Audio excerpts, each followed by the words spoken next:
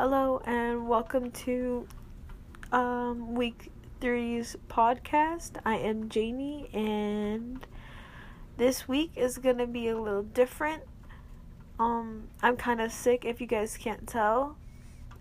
So I figured out this thing on my laptop where it reads and speaks out what I wrote down.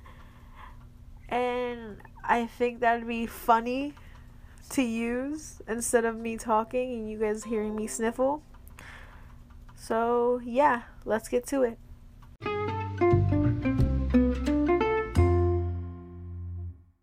First, I'm going to start off with a new segment called My Week Review, where I explain how my week went between each podcast. So far it's been pretty good. Trouble getting on track of school again.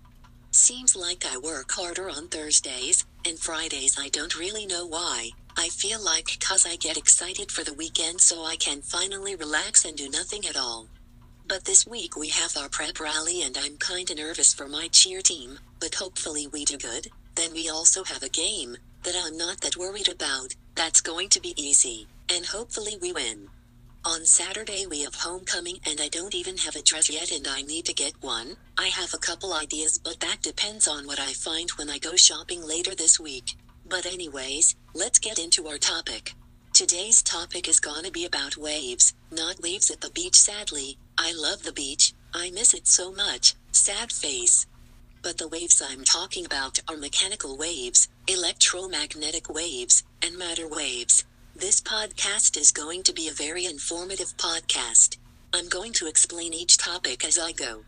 First, I'm going to explain the wave parts, which are the crest, trough, amplitude, wavelength, and the frequency.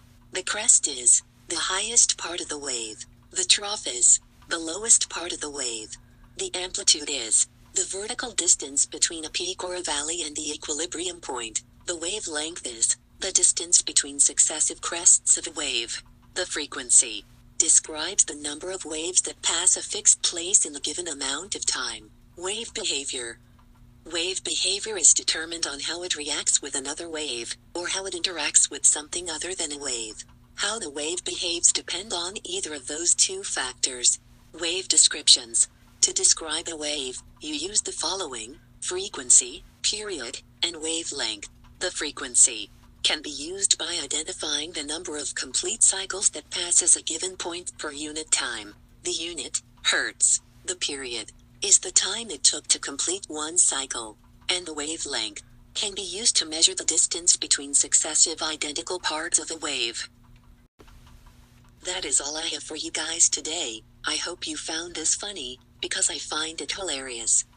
I think I will be better next week, but I like not talking and letting my computer do my work for me, so I might just do this again or once in a while. LMAO. Have a good night, smiley face.